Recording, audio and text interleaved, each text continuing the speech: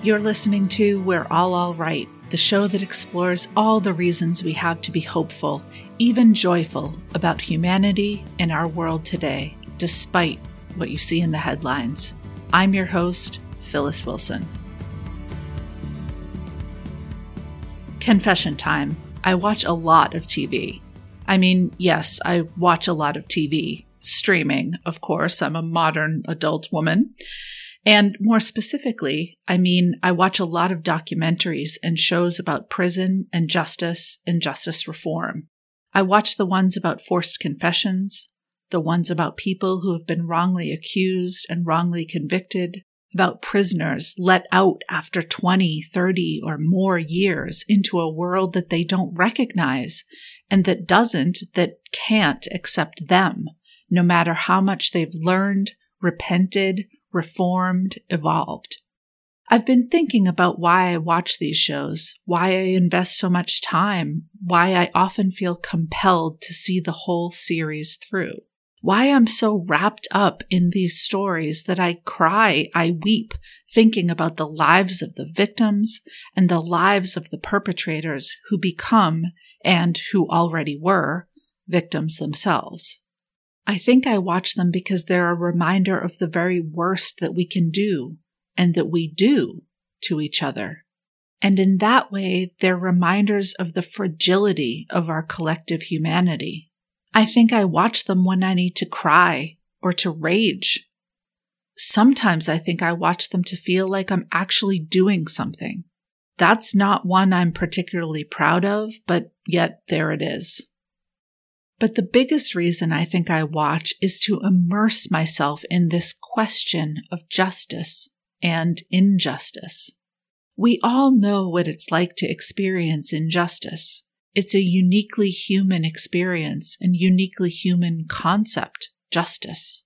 But it's a concept that we haven't quite put our finger on, haven't quite gotten right, which is ironic because justice is about right. Isn't it? With criminal justice, prison, and police reform so present in our national conversation over the last few years, and especially since George Floyd's murder, and since the pandemic has hit so many prisons so hard, I'm thinking about justice, what it means in theory, and what it has meant and should mean in practice.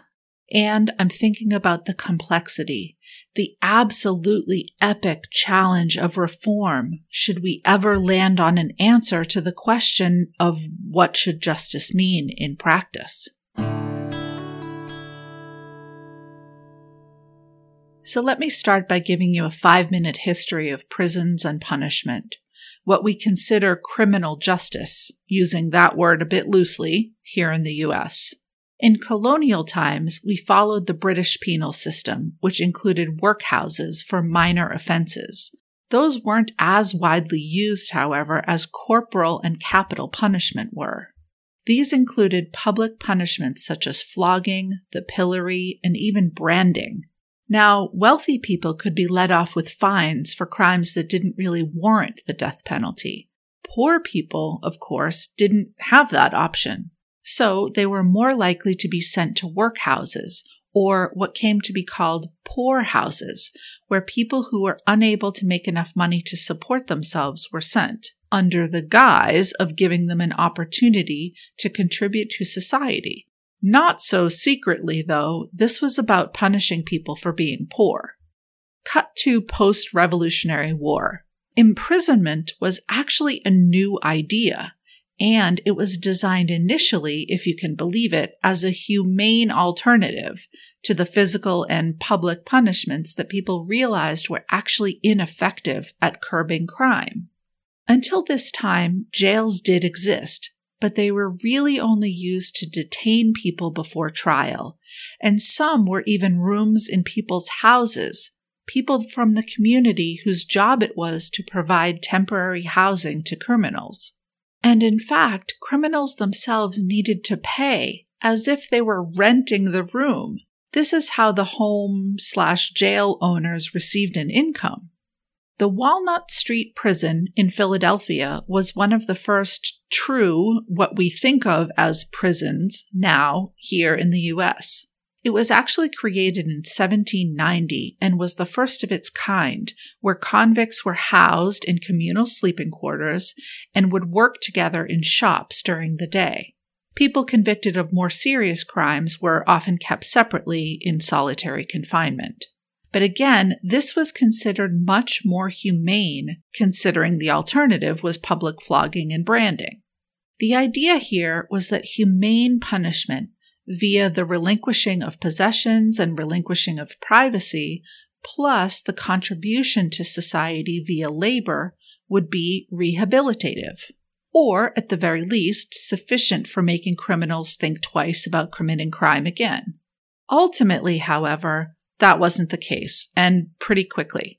The reason was as obvious as it was simple: prison overcrowding, a problem that persists and is the cause of most of the problems here in the prison systems today. There were two reasons for overcrowding in prisons back in the day.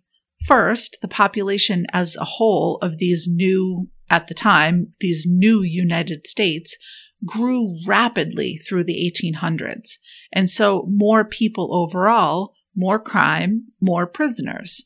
The other reason, a more significant and impactful reason, were the so-called Black Codes. These were discriminatory laws that were established with extraordinary quickness in the South after emancipation. This led to a huge increase in incarceration of former slaves, who were then forced into labor without pay, of course. And in fact, businesses set up agreements with prisons to lease people, workers, for the purpose of creating their labor force. So essentially, prisons became overcrowded with former slaves who then became slaves once again, just under a different name. As a result of overcrowding, of course, conditions deteriorated rapidly. And so the very problem that these new quote-unquote humane prisons were meant to solve came roaring back with a vengeance. And with it, violent retaliation against those conditions, of course.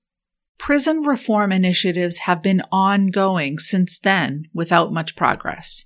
And yes, I'm about to yada yada yada about 200 years of criminal justice history.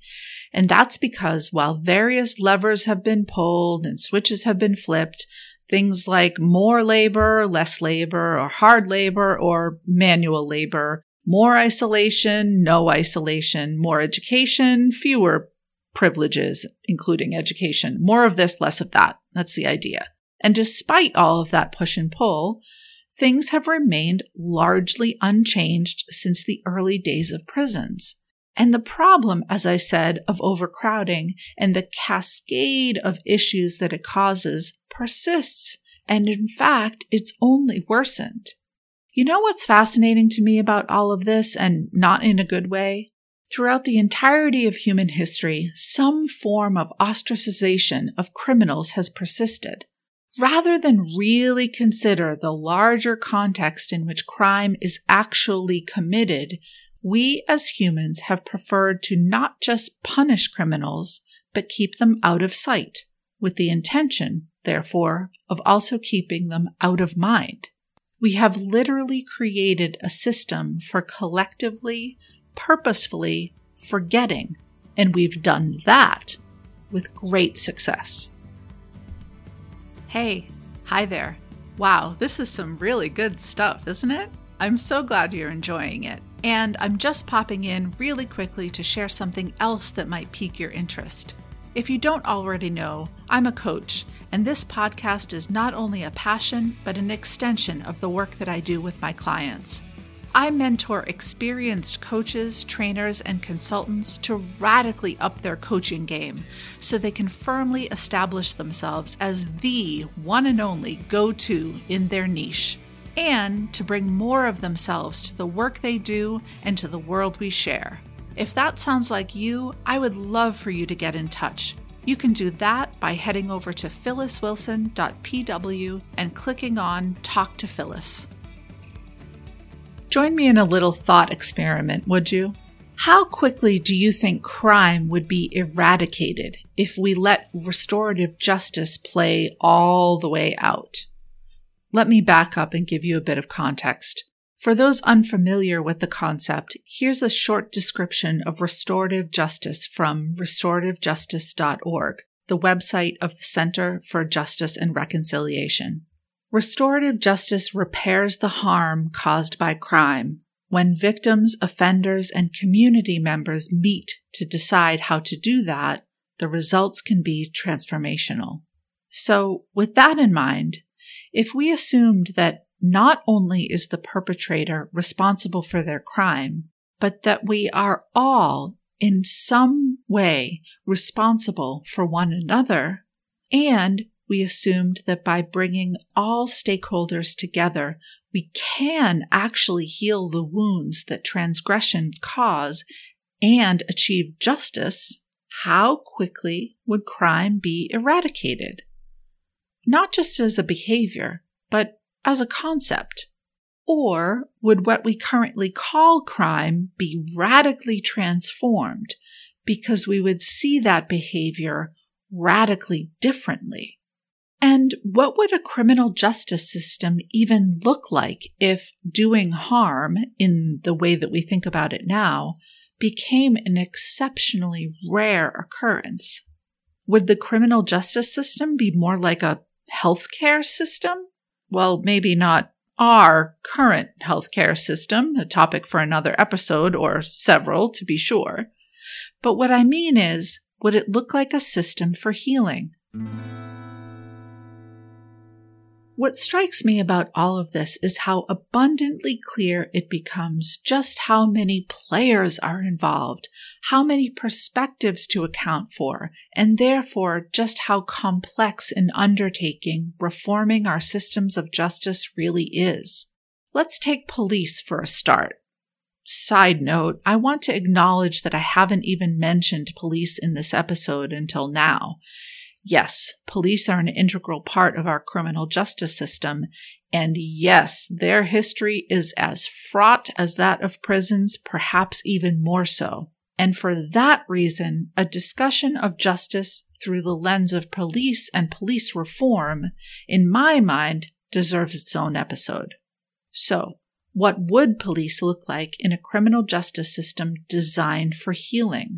What would be the role of police? What about guards, wardens, and the multitudes of roles currently in place to keep prisons running? What about prosecutors and defense attorneys? What about the advocates and caretakers of victims of crime and their families?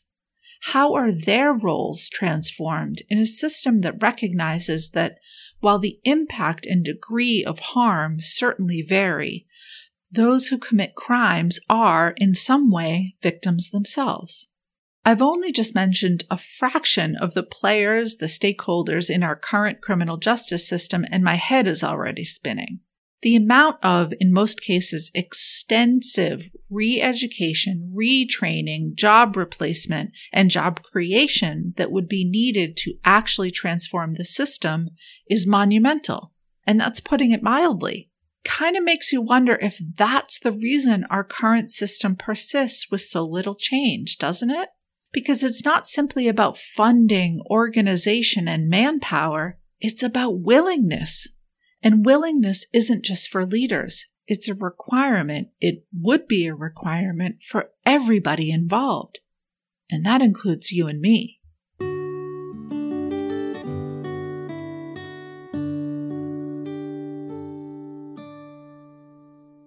Did all of that sound dismal or impossible, hopeless, as in, what's the point?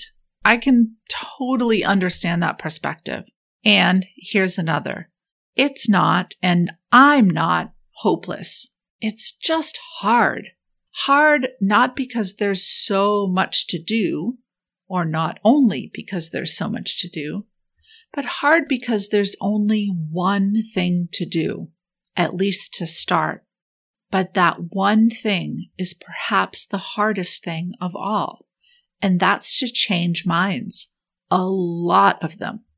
But here's the good news that tells me, and I hope will tell you, that we're already doing just that. First, restorative justice is a thing. And it's not just a thing, it's a model that has been proven to work for more than 3 decades all over the world. Next, non-punitive justice systems have been in existence for centuries. A well-known quote among North American indigenous justice circles is, "Criminals act like they have no relatives." Justice, then, means restoration of the relationship all parties have with one another and with the larger community. It means integration of a person who has done wrong back into the community rather than ostracization from it. In fact, it means reintegration, because there's an implicit acknowledgement and understanding that to commit a crime means to disconnect oneself from the community, which is family. In the show notes, I'll link to a fascinating report from the National American Indian Court Judges Association on a 2016 roundtable discussion on holistic and traditional justice.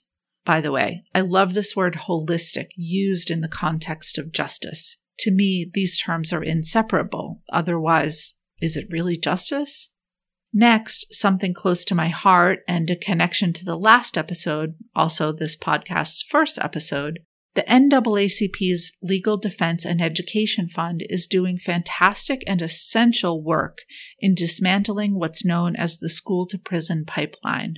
They're focusing on providing and building the infrastructure and resources that woefully under-resourced schools need to actually be able to serve all the children in their communities, rather than having to rely on severe disciplinary measures and expulsion for children with challenges simply because there's no other option.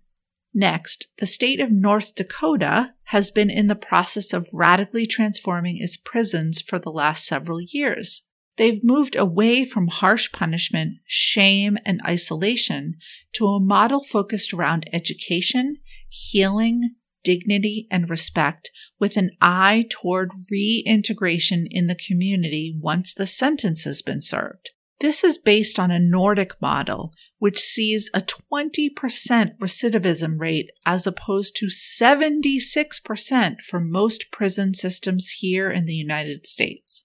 Doesn't it just make sense for prisons to focus on successful reintegration into society?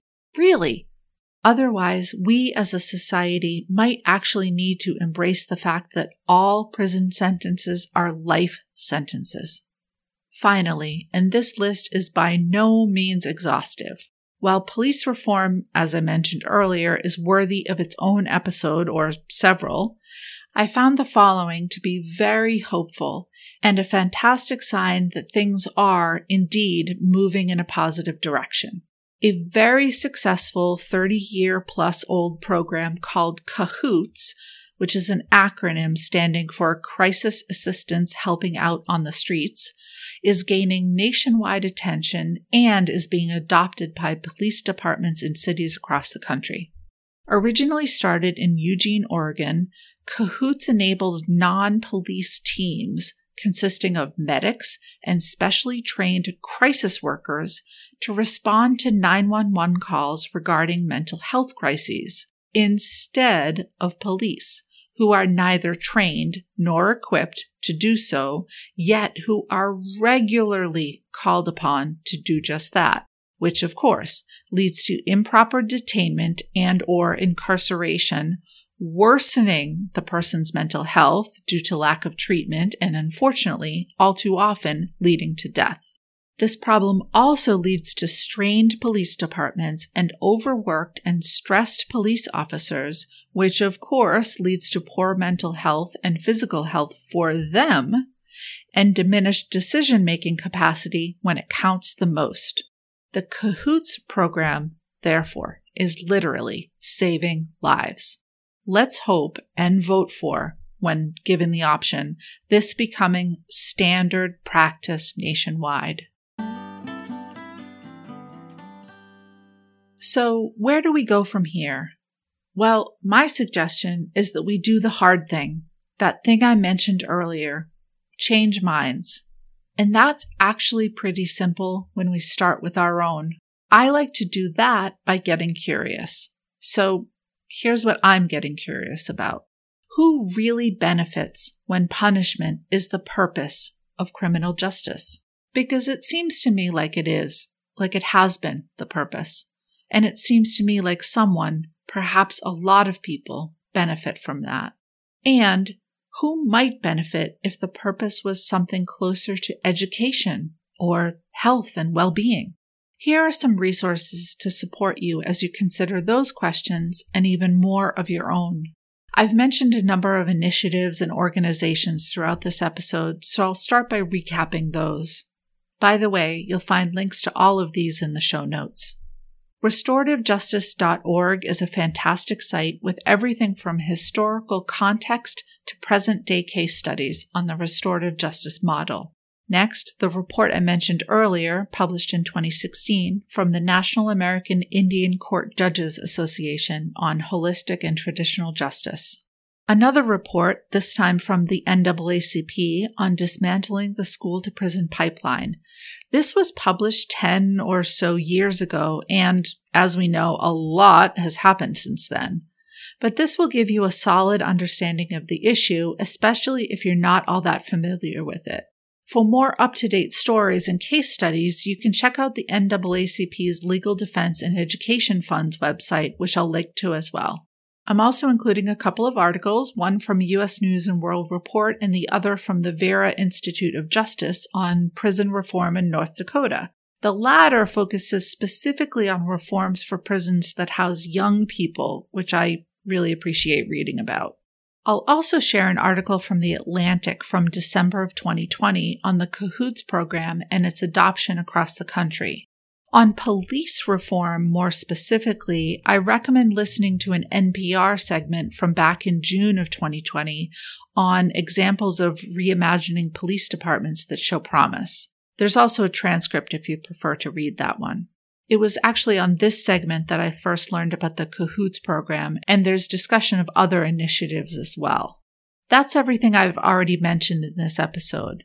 For a very in-depth look at what's possible right now, today, in terms of criminal justice reform, I recommend reading A Better Path Forward for Criminal Justice from the Brookings Institute.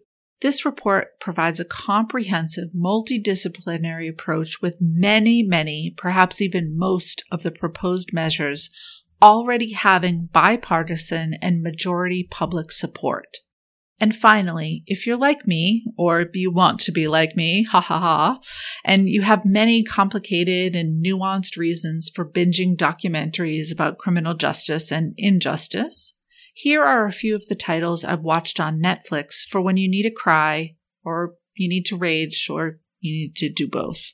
First, The Confession Tapes. It's about coerced and line-crossing confessions and their aftermath. Next, The Innocence Files, about the devastating impact of wrongful convictions. Unbelievable is a fictionalized series based on a true story of a teenage girl in foster care who is the victim of a brutal crime, yet no one believes her. If ever there was a case to be made for a holistic approach to justice, it's this one. And last but certainly not least, 13th. The 2016 documentary about the explosion of the prison population with the criminalization of Black Americans. Now I'd love to hear from you. What's your experience with the criminal justice system here in the U.S. or with justice systems in other parts of the world? What are your thoughts about something like healthcare or education replacing or at least radically altering our current system for dealing with those who commit crimes? And what does justice mean to you? Also, any show recommendations to add to my list? You can find me and all episodes of this podcast at phylliswilson.pw and on Instagram at allrightpodcast. Finally, if you haven't already, don't forget to subscribe so you never miss an episode of We're All Right.